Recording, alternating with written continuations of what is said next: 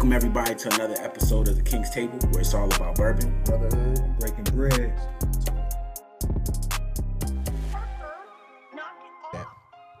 I almost died. Yeah, you almost died. I almost died. Hold on, you even asked me if I was okay. What? Oh, my bad. That's I did crazy. that before we started. That's crazy. I almost died. You sitting there, oh, did you take the whole thing back? Well, put something in your cup, man. Put something in your cup. Brother, I almost died. Well, the liquor will kill whatever bacteria was gonna. You're absolutely right. Take you out. I think it might be a cure for COVID. Don't put that tag on this video. In fact, if you want to be cured from COVID, lots of liquor will do it to you. Yeah, absolutely. Well, let's get into it, man. Yo, we rolling? We rolling. Oh shit, we are rolling. We rolling. Yeah, we're rolling. We rolling. Yeah, we rolling. Like rolling. Oh shit. I hope y'all excited. Rolling. Because everybody else is. Ladies and gentlemen, we want to welcome you to another episode of the King's Table. The King's Table. Where it's all about bourbon, brotherhood, and we breaking bread, baby. Yes, sir. Yes, sir. Yeah, man. Well, yeah, man. So, we've been talking a lot of things, manhood and masculinity. Mm-hmm. And so I think it's only right that we broach the subject of marriage. Oh, shit. Did I agree to this? I think it might have been you that suggested it. Me? Yeah, it might have been you. Bro, was I drunk? You probably were. Oh, most of the time you are. Oh, shit. Was I high too? Well, I don't know. Maybe you texted to me. Yeah, that's crazy. But yeah, it is definitely a topic. It's a hot topic. Oh, it always is. It's always a hot topic. You know what I mean?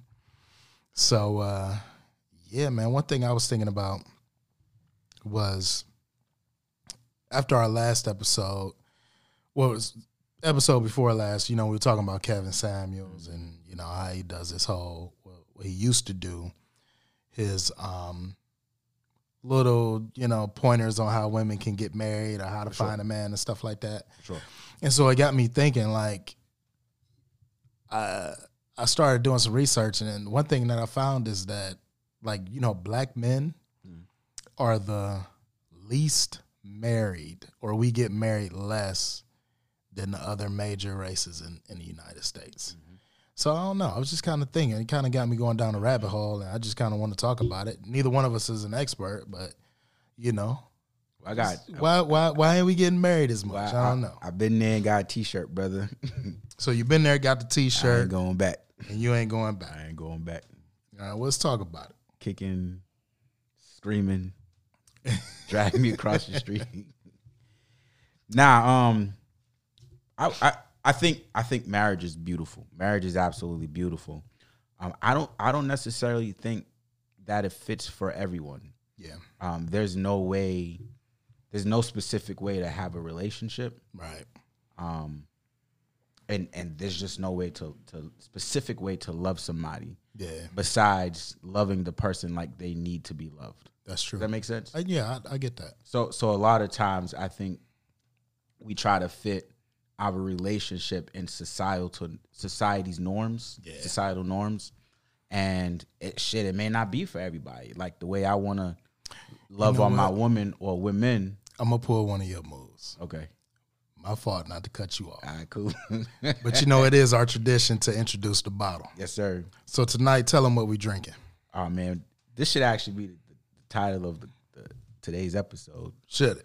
Yeah. So today we drinking the Contradiction Bourbon. Contradiction Bourbon. Yes, sir. It's people like it. People like it. Thanks everyone. Thanks everyone. Don't give us new toys. So it's just a straight bourbon. And what's particularly special about this bourbon, it's actually made in the mountains of West Virginia.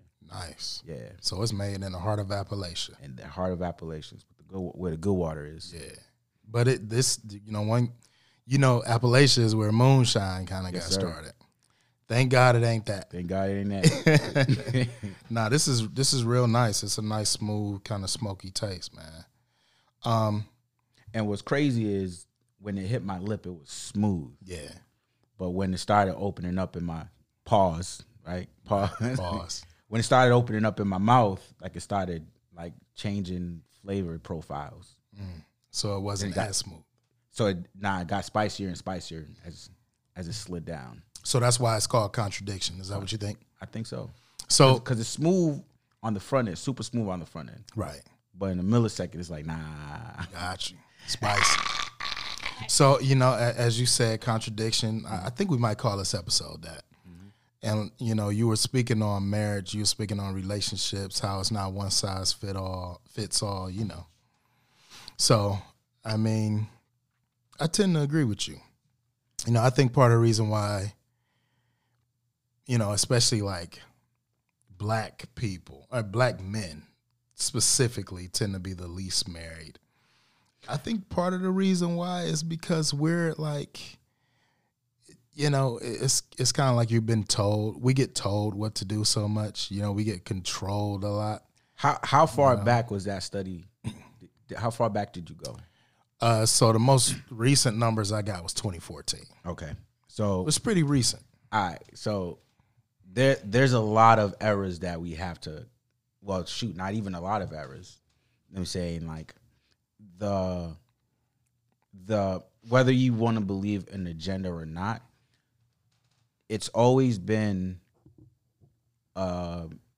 there's no other word I could use for this. It's always been a priority of, we'll say them, or the people or the man or the system to break up black families. Yeah. Right? Yeah. When they brought the slaves over, when they brought the Africans, right, and we'll say slaves, right? When they threw them on the ships, what did they do? They raped them in front of their families. Yeah.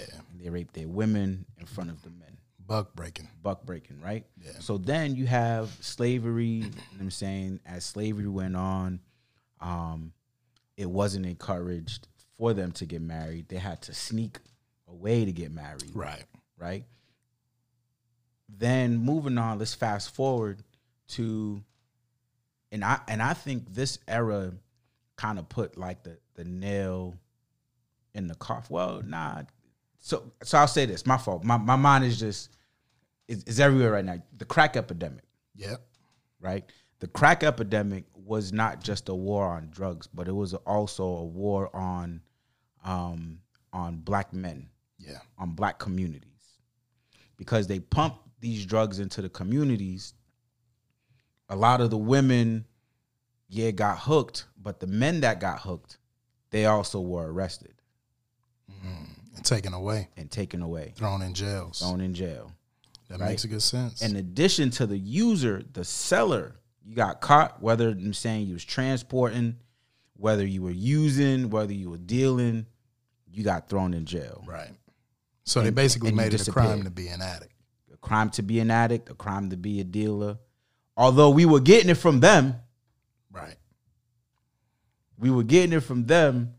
It was a crime on us for no matter where you fell within that system. So are you saying that part of the reason why the marriage rates were so low is because part of what happened in the 80s with the war on drugs, it kind of took the men out the homes? We'll say out the communities. Out the communities, out the homes, out the lives of their women and children. You know what I'm saying? Like, even when you think about, let's just go a little bit further. So that's the 80s. Now it's still in the 80s and 90s when the social welfare system got publicized, and they were promoting these social services. But wait, you can't have a man in your house. Oh, wait, you can't make a certain amount of money. Oh, wait, you can't be in a position to advance yourself. Right. So in so many ways, in so many facets, I'm saying, like, it was deliberate of them to remove not just the man, but the black man from the home. Right. So you could receive these social benefits, these social welfares. Yeah. You know, I think so I agree with a lot of what you're saying. And I think the other reason why a lot of men in general, and not just black men, but like men in general, and today in 2022 aren't getting married, is because a lot of them don't necessarily see the benefit. Mm-hmm. So if you think about marriage as a social construct, mm-hmm. right? It has for the longest time been what I would call like a patriarchal. It's been something that kind of advantages the man or gives the man an advantage in a sense. Mm-hmm. But when you go and you look back on how it started, or, you know, like the earliest reference or the earliest archaeological evidence of marriage goes back to like 2300 BC in Mesopotamia. And what the researchers found is that the reason why we started having monogamy, so to speak, is because men wanted to biologically know who their children were. Mm-hmm.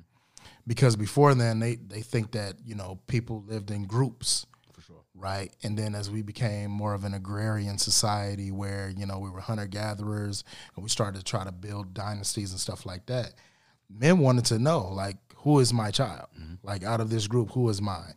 So that's kind of where monogamy came from. And then over the years, of course, you know, that kind of got built into Christianity and Judaism, right? Like, you know, the thing is, even about Christianity and Judaism, and this goes into Islam too, like, marriage as a monogamous construct did not become a cultural norm until like the 5th century BC, right? So before then, people were polygamous. And part of the advantage for a man in that sense was, number one, the more money I make, the more status I want to show, the more wives I can afford. Mm-hmm. Number two, like, if I have a wife who can't bear a son or bear an heir, period, if I have multiple wives, 8, 9, 10. Yeah, I mean, just look at the story of Abraham and Isaac. You know, like, they had multiple wives, Jacob. So that was part of it. And then the other thing about that whole thing was, it was like, it made your economics a little better. You know, that was really the main advantage for a woman, was economics. But if there's a lot of benefits in polygamy.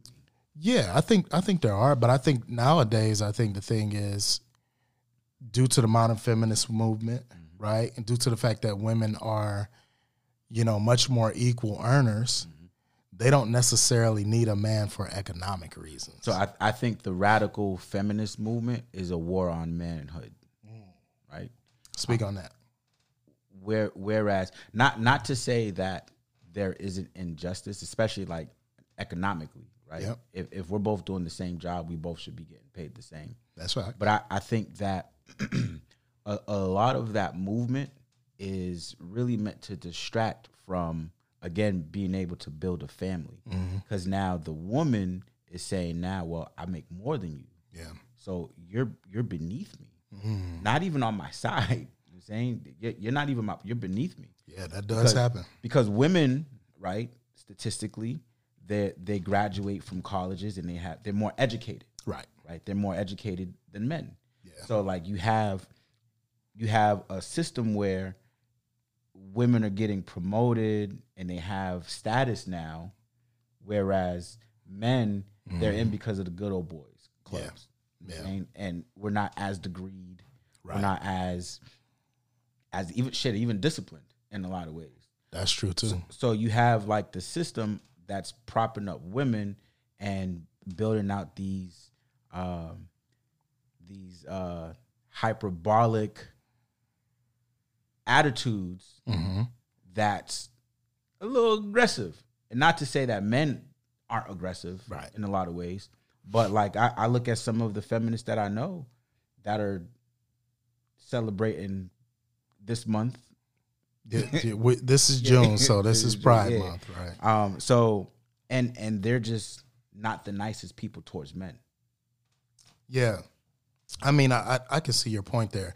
And I think part of that is like the societal pressure. So if you think I'm trying not to get us canceled.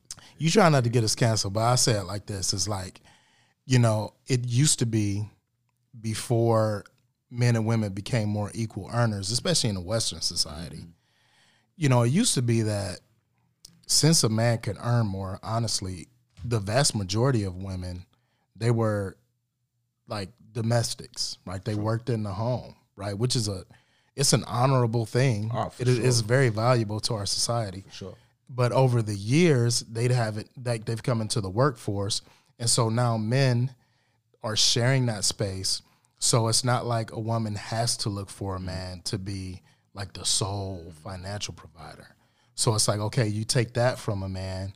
And so it's like, well, all right, that's one thing that's taken away. And then another thing that I think, especially nowadays, that goes on is this has to be the easiest era for premarital sex. Like, I think that, like, people are having more premarital sex. Like, it's like a swipe on the phone now. Yeah. Used to be you had to, meet a young lady, you had to have a conversation, play the game, get the phone number. Now it's like a swipe left, swipe right. A couple dates, 2-3 dates. Yeah. So it's kind of like, it used to be this thing where it was like, you didn't get the total package until you were down the line a little bit. But now, it's like, You gotta be out home base for a couple weeks. I'm saying, yeah. Hopefully you get a little butt squeeze, get to first base a little bit, a little kiss, a little smooch. But now, I mean, and walk your way to second base. From what I understand, it's like swipe left, swipe right in this new generation. Oh, it's easy.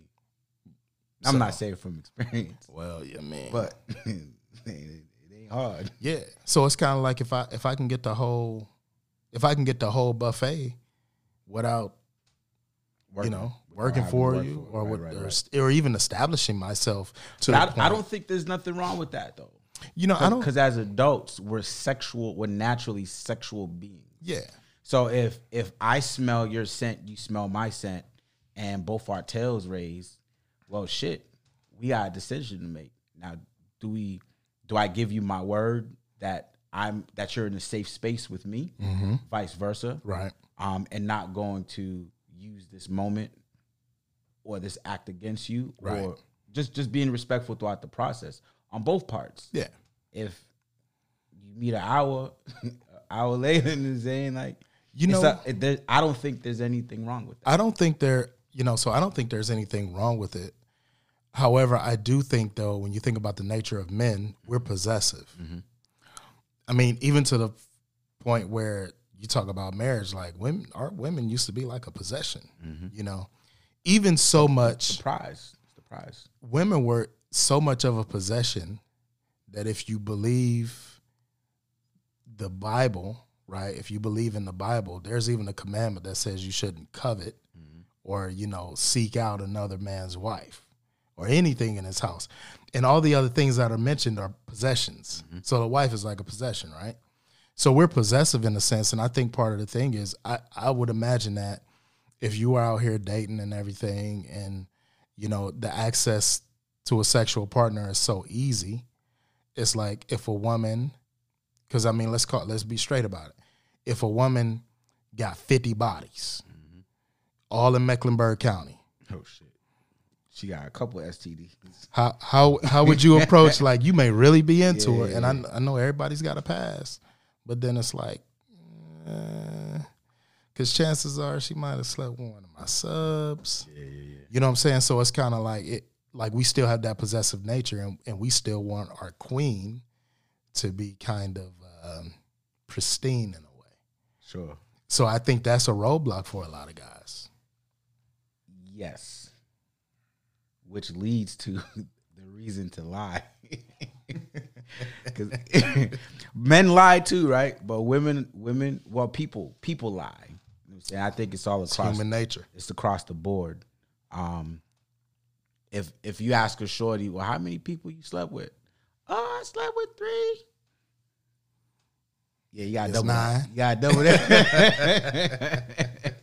And they have like the dope counts. Well, he put it in, but I only had half an orgasm, so that didn't count. Yeah.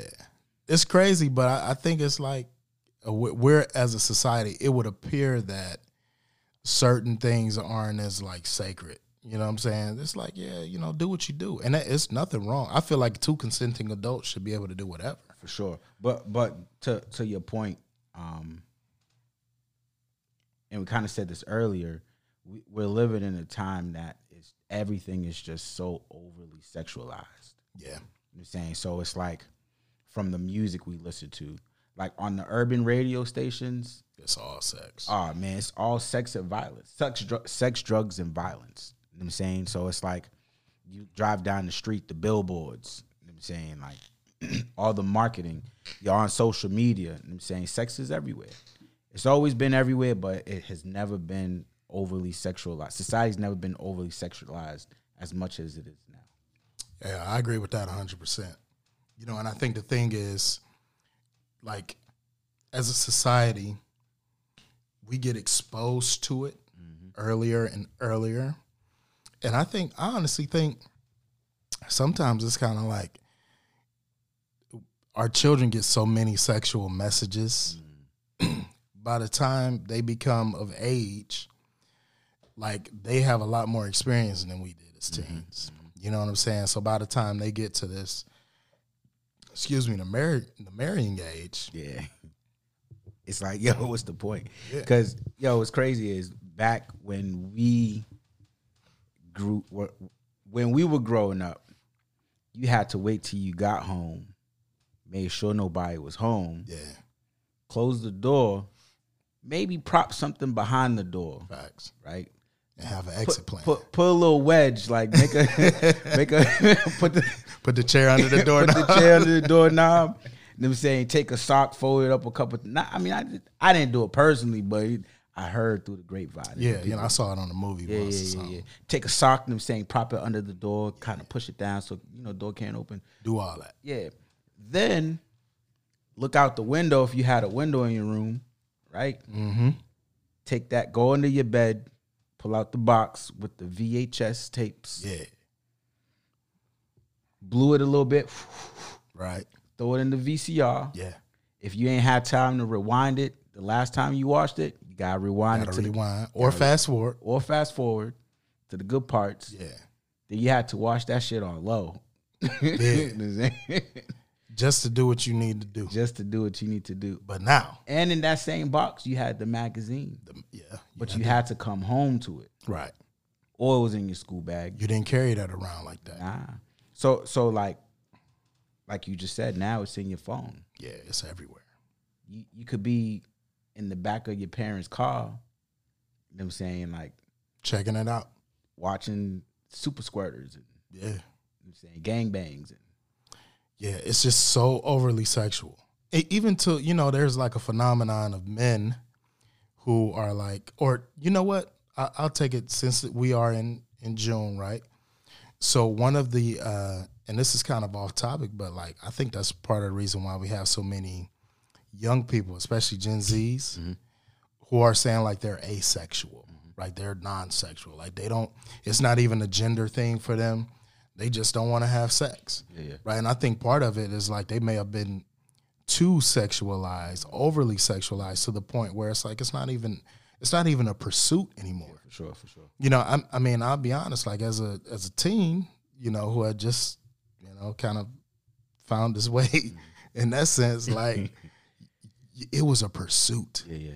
Like you couldn't it was not instant. It took work. And if you had sex with a girl when you was like 15, 16, like that was an accomplishment. Bro, we talk about movie dates. Yeah. Talking about, and how old were you when you started driving? I was 16. Well, you're 15 and a half, 16. All right, cool. So I had many hoopties that I had to give a lot of excuses for. Yeah. I mean, just to go to the movies, go to Applebee's and shit. Yeah. You had to look after track practice. You know what I mean? I know so much of Northeastern Ohio. You know what I'm saying? But it was like a quest. It was like something you had to go seek out. For sure. And not every girl was just like, yo, yeah, let's do whatever. But now it depends what high school. Depends. Catholic school. Yo, they call my school. I ain't gonna tell you what high school I went to because y'all gonna judge my school. But they called us pregnant high, bro. Hey, look, We had one of those classes. Nah, we had the whole school. We had the whole school. Our school throughout the city was called Pregnant High, and we had a daycare in there and everything. Yeah, but you know that brings a really good point. Mm-hmm. So probably Kevin Samuels. Back to him. Not that we're acolytes of him or anything. Mm-hmm.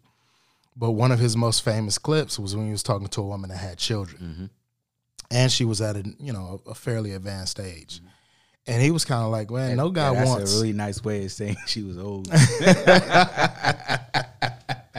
appreciate it. You know what I mean? I do what I do. My man said at a very advanced. We do what we can. Yeah. But we don't want to get canceled. But the thing is, he was telling her, was old. He was saying, like, look, you're at a certain age, and a man and you got kids, right? That, like, a man may not want to marry you because of that. When you think about it, especially in our community, a lot of us are born to single moms. It's nothing against those women for having those children, right? Because we wouldn't have got here. Mm-hmm. You know what I mean? My parents were not married when I was born. You know what I'm saying? But it's like, I think a lot of guys are kind of like, well, I prefer to marry a woman who either A, doesn't have kids, mm-hmm. or B, didn't have a child out of wedlock, so to speak. Because there is that thing in the back of our minds about our possessiveness, sure, where we want to, we want to have something that's a little, that we may perceive to be more pure. Man, I'll be honest with you, bro. So, like, it's no secret. So I'm divorced, right? Mm-hmm. I don't want to date a woman with no children. Yeah. And I'm iffy about dating women that haven't been married before. Right. Because I think conversations are different. Expectations are different. Yeah. I think that we'll be able to love each other different because of what we've been through. Right. Right. And I think that it's, especially like the whole children thing, as a parent, it's like, well, shit, I can't always hang out. Yeah. And if you can't relate to the reasoning for my responsibilities and the level of my responsibilities, facts. Well, shit, I don't know what to tell you. I can't hang out tonight. I gotta help my kids with their homework. You got responsibilities. I can't be with you all weekend. I got kids. Yeah, and a whole business to run. And a business. You can't come over my house. Yeah, because my kids are there. Right. So it's like there's a lot of things that people without children, it's hard for them to really understand. And the whole idea of wanting to start a family together, right? It's important.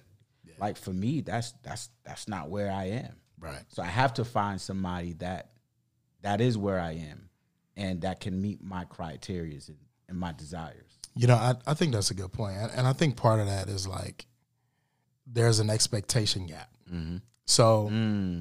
I got a, big time. Yeah. I got a real close friend who, they tend to have some issues with the women that they date. And we always end up having these conversations. And I always say, like, listen, man, like, I don't know that you're doing the best job of putting your expectations out up front. Right. And I mean, it's a different topic, but part of the thing is like, if you don't tell a person what you're expecting, mm-hmm. then they're going to move based off their expectations. And when their expectations aren't met, they're going to be disappointed. And when you haven't properly communicated your expectations, you're going to be disappointed. For sure. Right? When they don't meet it. So I think that's a part of it. I looked up a few stats and I just wanted to share these. We can talk about these. Mm-hmm. So I was trying to find who does marriage benefit in the 21st century. And I found some interesting stats. I just want to share these. I'll give you all the stats you need. Ready? 2. Nobody. Well, hey. Well, check this out. Hey. So according to a study. Did you read Trump's stats? Look, according to a study, married men in America mm-hmm. make 10 to 40% more on average than single men. Mm-hmm. And then married men tend to have. See that 100%. Yeah, married men tend to have $167,000 in assets, compared to only $46,000 $7,000 in assets to single men. Oh shit! I didn't get a wife. Yeah, but we started thinking about the reasons why. Hey, baby. I like long We walks. don't have the Quiet Storm music. I like long walks. It's actually a little scary. And let me give you a backdrop. piece of shit. I ain't crazy. Just on Saturdays. Just don't. But when you think about it, for married men, like you talked about the responsibilities to your kids. Yeah. So you probably got insurance for them. Mm-hmm. You own a house.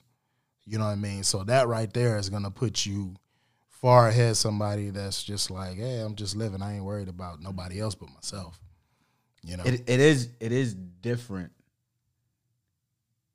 being single, because being married, you have a partner. Being married to the right person. That's right. Let me take that back. Not just being married, the right person, but being married to the right person that is also your partner. Yeah, will make a world of a difference. Because a lot of people get married and they're just with the person that they love. Yeah, they're just with the person that they're with, right?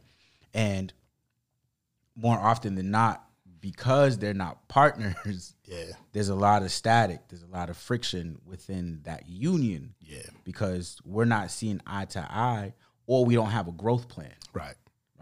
And without a growth plan, if you're struggling financially, well, shit, you gonna stay in that pit of financial struggle. Hell yeah.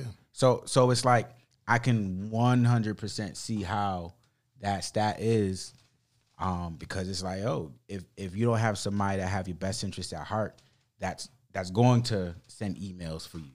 That's going to them saying like everything that a partner that comes with being a partner. Yeah. I'm saying somebody could hold you accountable. Yo, did you call such and such? Right. Did you do X, Y, and Z? Oh, well, this account is low. Mm-hmm. I don't check my account. So I'm just swiping because I know I got it. But with a partner, they're there to hold you accountable. Like, whoa, don't swipe that again. Like, we got these financial goals that we have. We also have these bills that are due on the first of the month. Yeah.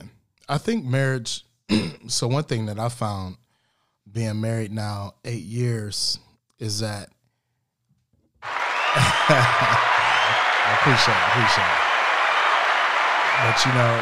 But, being married this amount of time now, one thing that I found is that it is very difficult to be successful in marriage and also be like selfish or self-centered, right? So, like, I have to think about my wife. Certain moves I make, I'm just like, let me consider. For sure. You know, how this would affect the household. Sure. You know, how this would affect her. So you do have to be a little bit less self-centered. Shit, there's trips you turned me down for because you like, I got to check in with my wife. Check in with the wife. Yeah, all right. Because, I mean, I love you as a brother. And I know this Pride Month. But this ain't that kind of party, my brother. This ain't that kind of love. You know what I'm saying? She can do things for me that I refuse to let anybody else do. But, yo, I don't know. There's a lot of people that like it though. Nah. We ain't doing that. We ain't doing that. But anyway, but I wanted to point out. So we talked about it being too easy to have premarital sex. Sex is everywhere. Sex is everywhere. One of the other things I thought about or that I looked into was family court. Like you talked about poison. You talked about like the war on drugs and what that did to our communities. The court is the war of families, fam.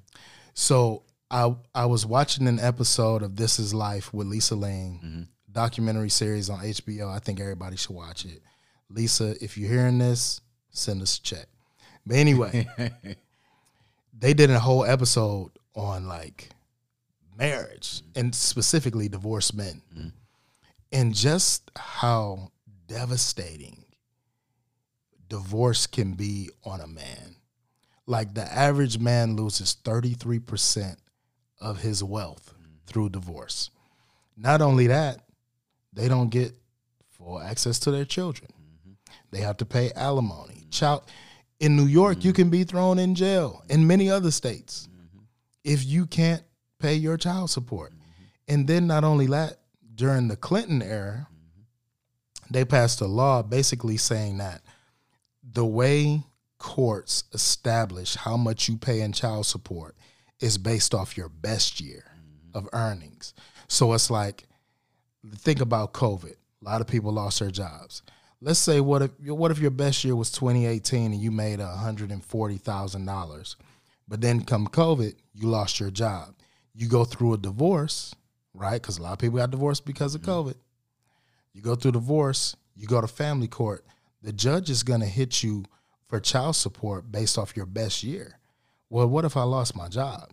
They had a case on her show about a guy who he was a doctor, had his own practice, made a huge mistake, got divorced.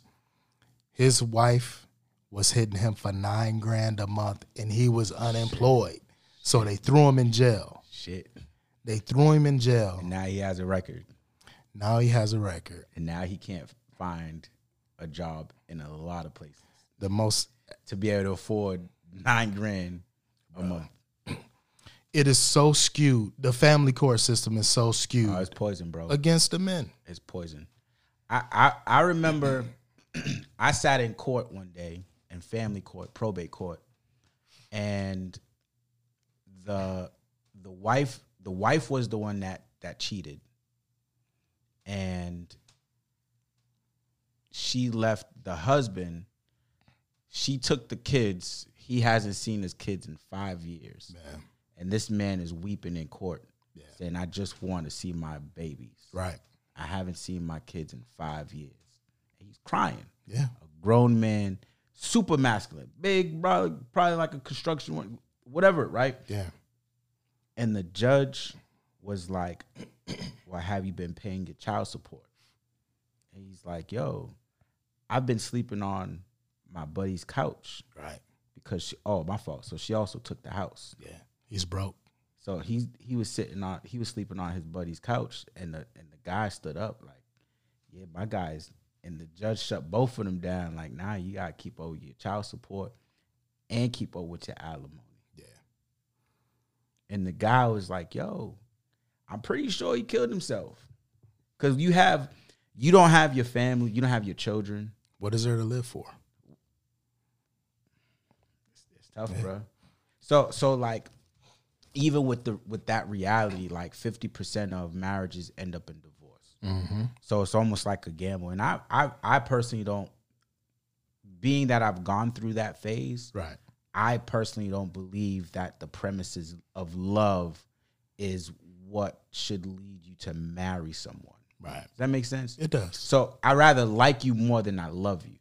Because if I love you, cool, that's an emotion. It could be up one day, it could be down. Shit, it could go away if you do something fucked up to me. Right. But if I like you, like, yo, I want to be around you. Yeah. I like your company. Right. Because I could love you and hate your company. Yeah.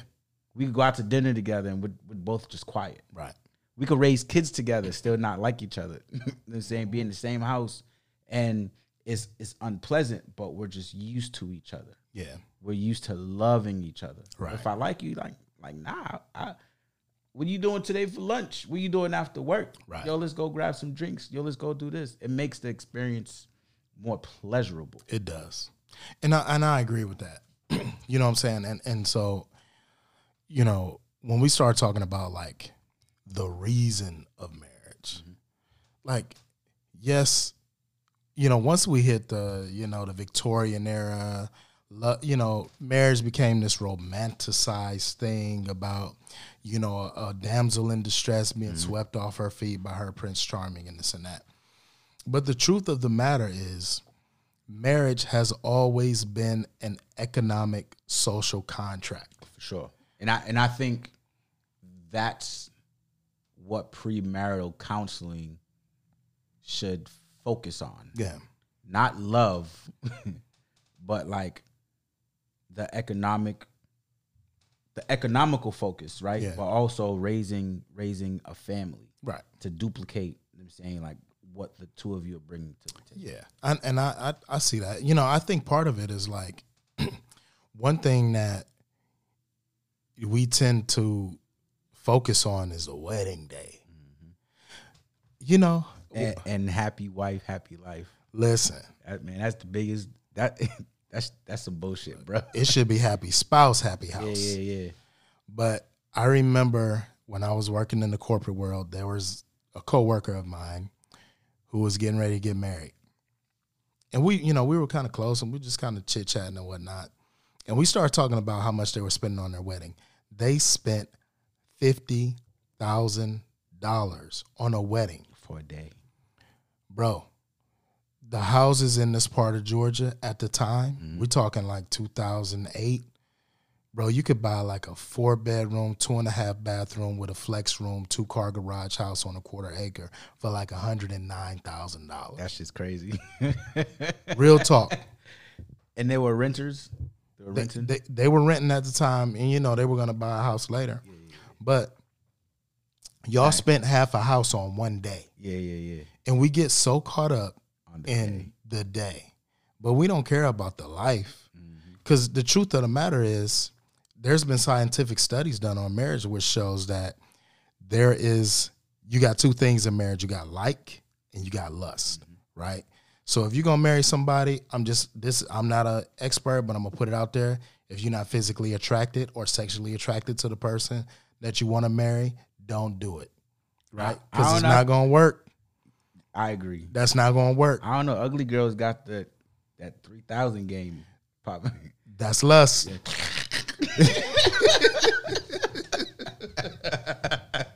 Yo, the ugly girls are putting it on you, man. You did that a little. I know it's proud, but you did that shit a little bit too good. But I'm telling you, especially the big birthers, man. They ain't no so. But listen, think about it. You're not gonna think about it. I'm not thinking about that. Right They have to make up for the areas that they're not strong in. I see the logic in where you're going. So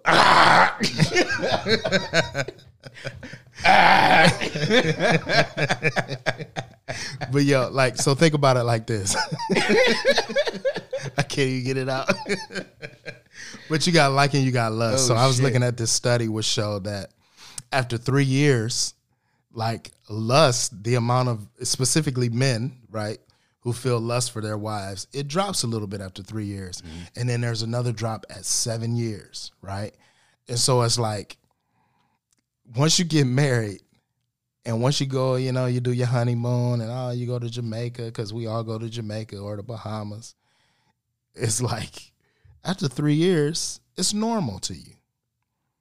And then after another 4 years, it gets even more normal. It becomes more routine, and it's kind of like there has to be something else. So like you talked about legacy. You talked about having children, building families, having a partner, somebody you actually like being around. Yeah. That's what keeps marriages going for 30 years, you know?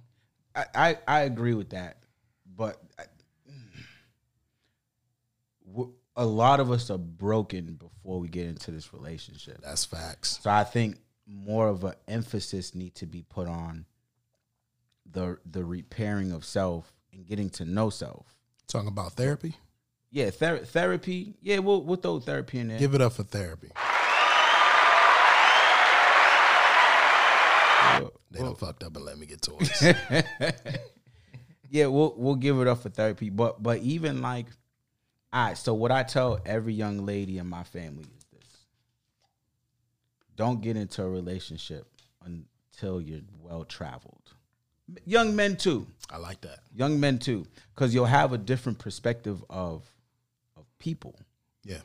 Not everyone is going to fit in, you know what I'm saying, like what you're used to seeing, what you're used to being around, the men that are in your family. Yep. Like, there's just so much that you could learn about life, about yourself, being exposed to different cultures, being put in a position where shit, you may not even speak the language, but you're forced to communicate. I like that. Right? You're forced to communicate. And even with communication, like, it's it's the most important component in any relationship.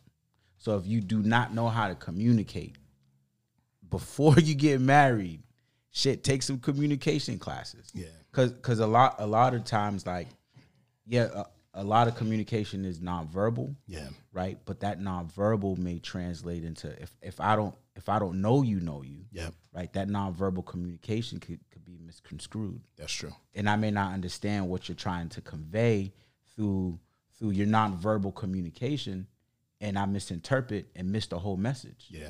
So what I'm saying, I think learning how to communicate before you even get into a relationship, or while you're in a relationship thinking about marriage, that communication needs to be priority. Yeah. I agree with that.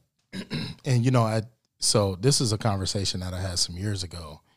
And, we, like you brought up premarital counseling. Mm-hmm. And one thing that I found is that, so my wife and I, we own an organization called In Sync Couples, right? And, we do like which couple I've retreats. never been invited to. Well, it's back on this year. COVID set us back, but we back, you know. Right. But baby, we got somewhere to go now. We got to get the Quiet Storm music for you. We got somewhere to go now. But part of the thing is, hold up, do I have to be married to go? We'll discuss that off air. All right. Not all couples that have been to our retreats have been married. I will say that. And they're probably the happiest on the retreats. We'll talk about that off air. But so yeah, they're the happiest one. They turning up. They're holding hands. They're loving on each other. If you can see my face right now. But one of the things that, and I'm gonna correlate this to a stat. As we start to prepare for these retreats and doing research and this and that, I started looking for like books that were secular about successful marriages, and the resources were pretty close to zero.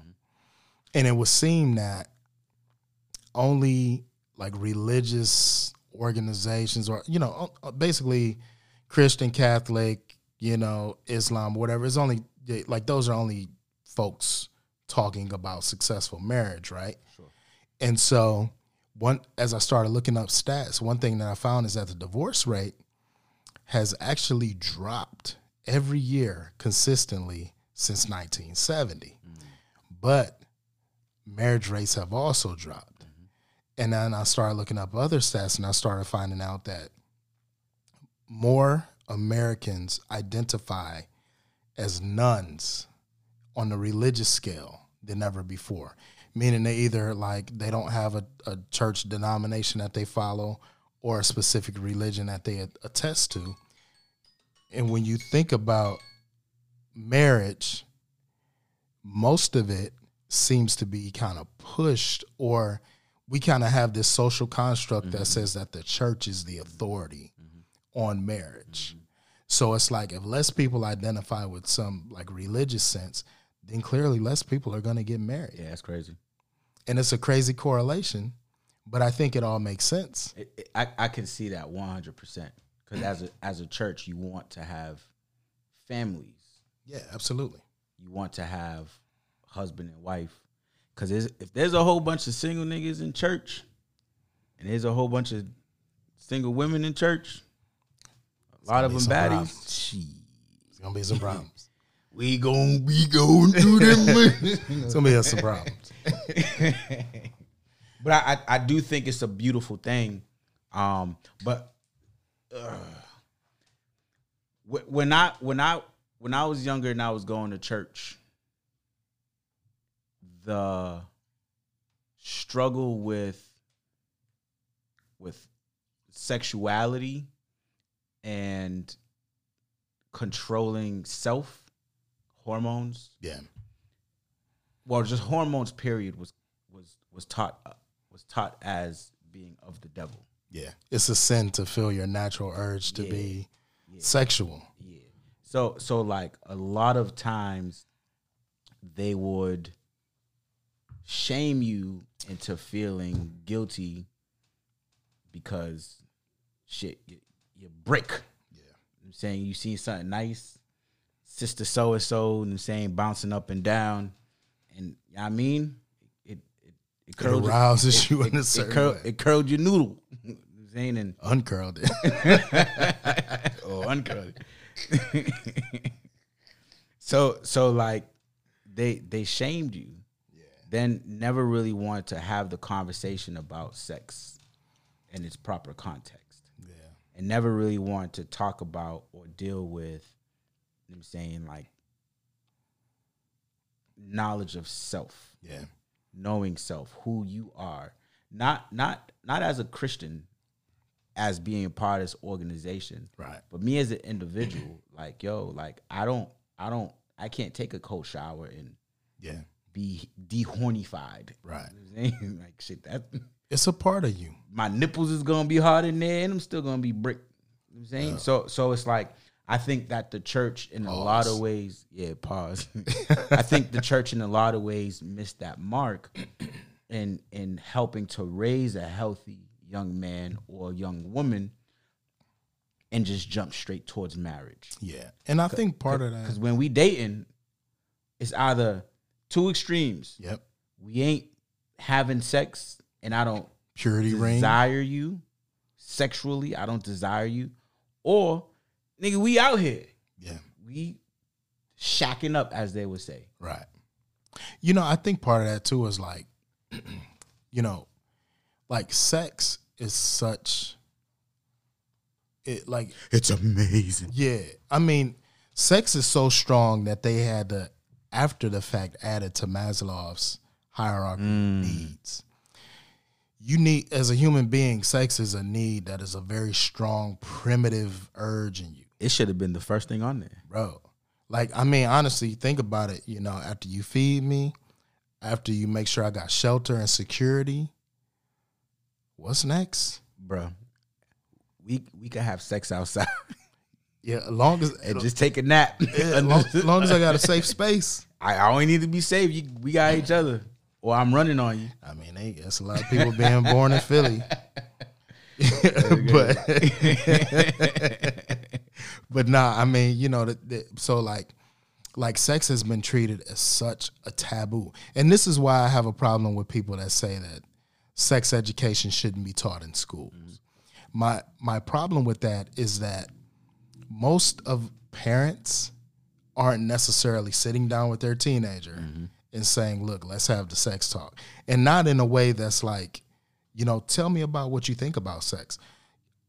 And you think about how we were brought up with our black parents. A lot of times it was like, don't you bring no baby in this house, because if you bring him back, I ain't raising no more babies. Big facts. You know what I'm saying? Shit, my upbringing, we didn't talk about,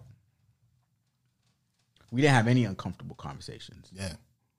Aside from, shit, we didn't have any uncomfortable conversations. So when I was having my first child, my mother was like, I thought you was a virgin. Mm-hmm. Man, you ain't smell all this sex in here. Yeah. Every day coming home from work. My mom's found out at a doctor's appointment when I was like 15. Yeah. And you know, you as a parent, you say that you still going to a pediatrician at that age. And you know, the doctor was like, you know, are you having sexual activity? And I was taught not to lie. Oh shit. So I was like, yeah. And my mother looked at me so crazy. And when we left, she was like, so you out here having sex? And I'm like, well, yeah. And from that point on, we started having some conversations that was real uncomfortable. Yeah. But it was too late. Mm-hmm. You know, by the time, you know, she was late. Yeah. She was late. He was knocking them down. But then from that point, it's like, if you had kind of had these conversations, and it's not to shame my mom or anything, but it's like, it's a conversation we need to have a little bit earlier with our children. Mm-hmm. You know what I'm saying? 100%. I keep it, you know, my relationship. I know your relationship. I keep it funky. I will ask you, yo, you fucking? There you go. Keep it a G. I keep it funky. Cause it's like, I know where, I constantly remind them, I had y'all young. Right. So I know what time it is. Yeah. I'll know when you lose your virginity. Because there is a change. There's a change. There is attitude. definitely a change. Well, they may listen to this and try to get some tips, but I know what time it is. Yeah. So it's like, yo, let's have these tough conversations. It's uncomfortable for me. Yeah. Super uncomfortable. But at the same time, like, these are conversations that need to be had. That's facts. Because I don't want to be no young granddad. Yeah. Nor do I want to be taking care of a sick child. Yeah. See what I'm saying? I know what you're saying. Yeah. Yeah, that's real. And I think, as we start moving forward in this new century, I mean, we 20 years into it, 22, it's like we need to start having these real conversations. Because part of the things, as we start talking about marriage, like, part of the new thing, the new deal with marriage, I feel like, is there's going to be more people who get married whose spouses have been around the corner, let alone around the block. If you see what I'm saying? And so it's like, so not a full-blown hoe is what he's trying to say. Well, no, I'm saying even more full-blown. Oh, shit. Because it's one thing to go around the block. Yeah. But if you go around the corner, that's like my neighbor's house. You know what I'm saying? So it's like, but because we're such a, like, For sure. Because even though we have distance, we got social media, which it shrinks the world. It can shrink the world. Yeah. I think that, I don't know, man. So I'll tell you this. The biggest issue in relationships, and I can attest to this. Yeah. And I mentioned this earlier, is communication, bro. That's facts. I can't stress that. I can't stress that enough. It's true. And learn to communicate effectively. I could look at so in the 10 years that we were together, but I could count on one hand how many arguments we had. Right. And not to say that I wanted more arguments, but I wanted more uncomfortable conversations so we could really understand where we're coming from. Yeah. As individuals. Yeah. Because my desire is for all my children to grow up together. Right. But in between that, like, what are our desires for each other? Yeah. I'm saying, if we're not meeting those desires, right. All right, cool. What can be tweaked? What work needs to be done? Yeah. No, and I feel that. You know what I'm saying? I think you brought up a good point. Like, communication is key. I think it's the ultimate key to relationships. Because if you can't communicate properly, like, what you expect, or, like, I mean, let's face it, we're men, right? So part of the thing that we haven't really talked about is how society pushes us to avoid marriage. Mm-hmm.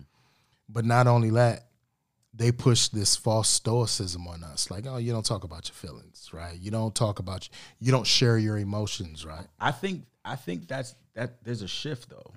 I think there's a shift, but once again, we start talking about some hyperbolic language. Sure. So I think we've pushed men too far in the other direction. So it's like, it's being gay? Nah. It's being feminine? But I think we pushed us too far into our emotions. Because here's the thing. Or being soft, being little bitches. If that's what you want to call it. I think this liquor just kicked in. It did. It's. I mean, I'm on my fourth one. This thing is nice. This shit. It don't. Yo, this is nice. This ain't a contradiction no more. This thing is straightforward. This is straightforward. This is all facts. It ain't lying. Listen, the name of the bottle again is Contradiction Bourbon. Yeah.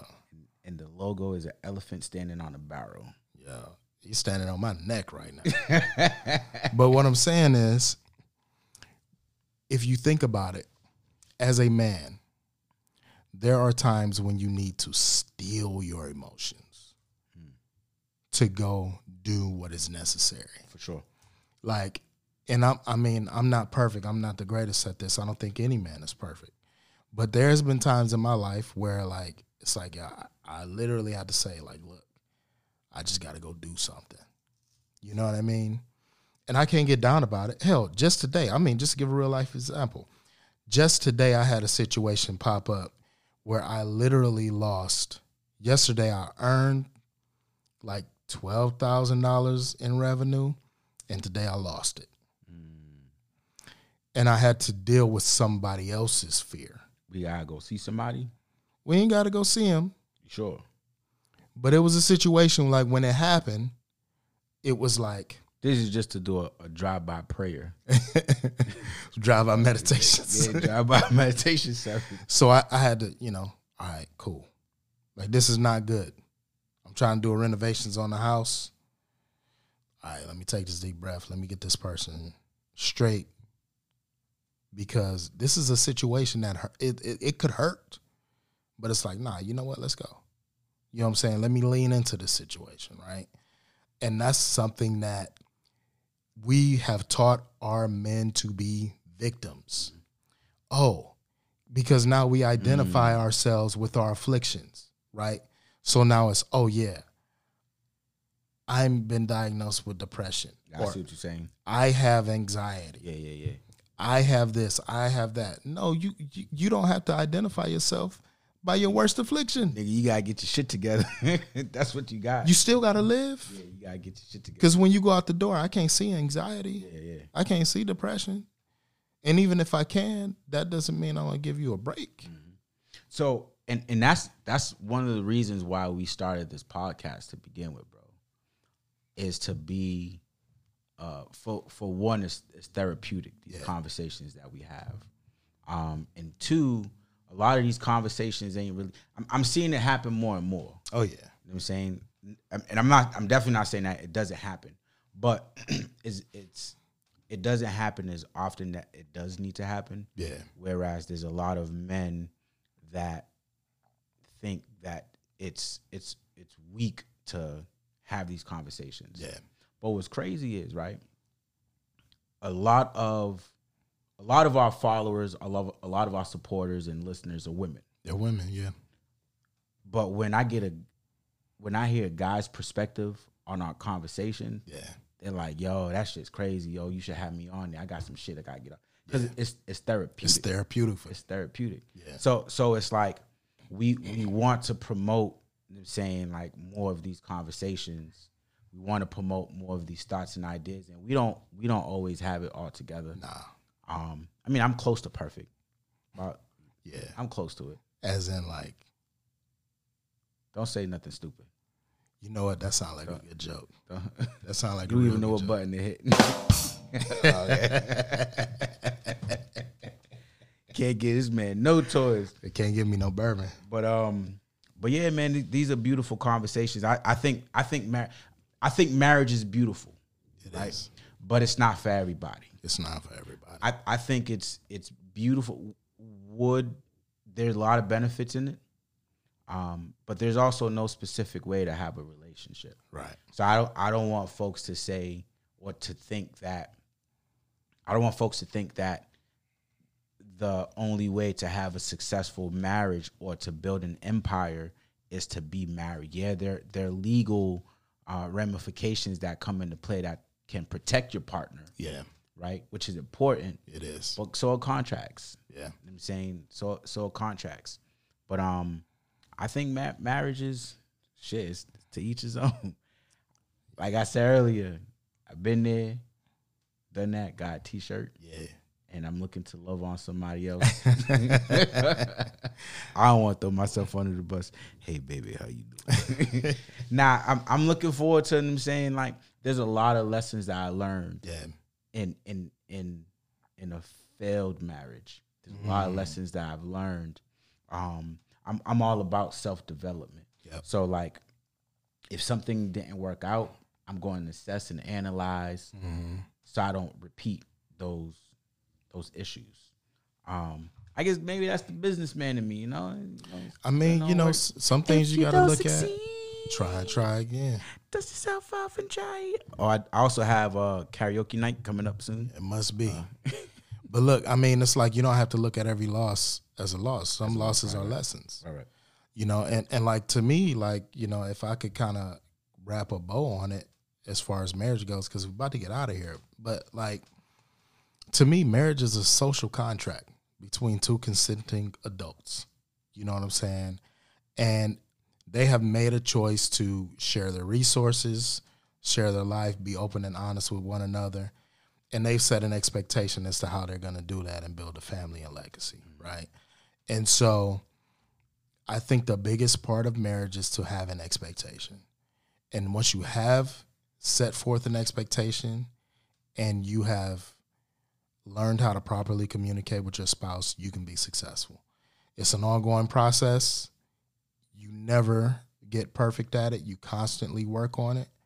But with work, with honesty, with kind of being vulnerable, which is a whole nother topic, especially for men, you can be successful at marriage, you know, and or you could be successful just in a relationship. You can be successful in relationships as a 50-year girlfriend. You can be successful in your business relationships if you're more vulnerable, for sure. You know, but in the context of marriage, I think that people have to understand it's not just one day, it's one life. And if you can look at the light at the end of the tunnel and focus on how you're going to get there as opposed to getting into the tunnel, you may actually have an opportunity to be successful at it. So, you know, with that, we're going to kind of wrap this thing up. So I guess before we get out of here, what's one piece of advice that you would give to a man who is thinking about getting married? Oh, shit. Just one thing? Just one thing? Just one thing. Just one thing. Damn, you should have briefed me on that question, brother. Just I gotta keep you on your toes. Just one thing. Shit. Just one. Just one. All right, I'm gonna think of one. Can it be kind of like a one that has like two things in it? It's gotta be something. I mean, the clock is ticking. Shit. All right, cool.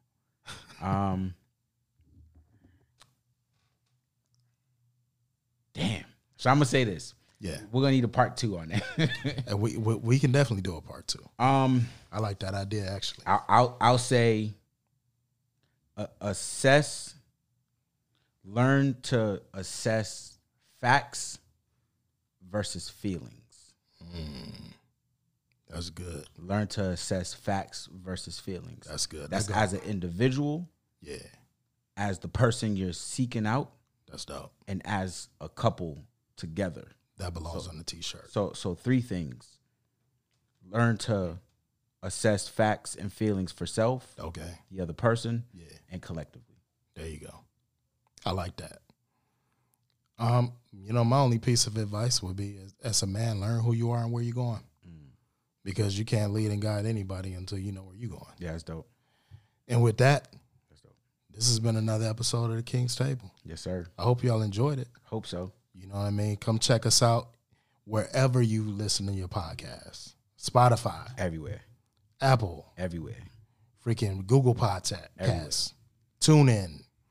You know what I mean? What's the Apple joint? iTunes. Yeah.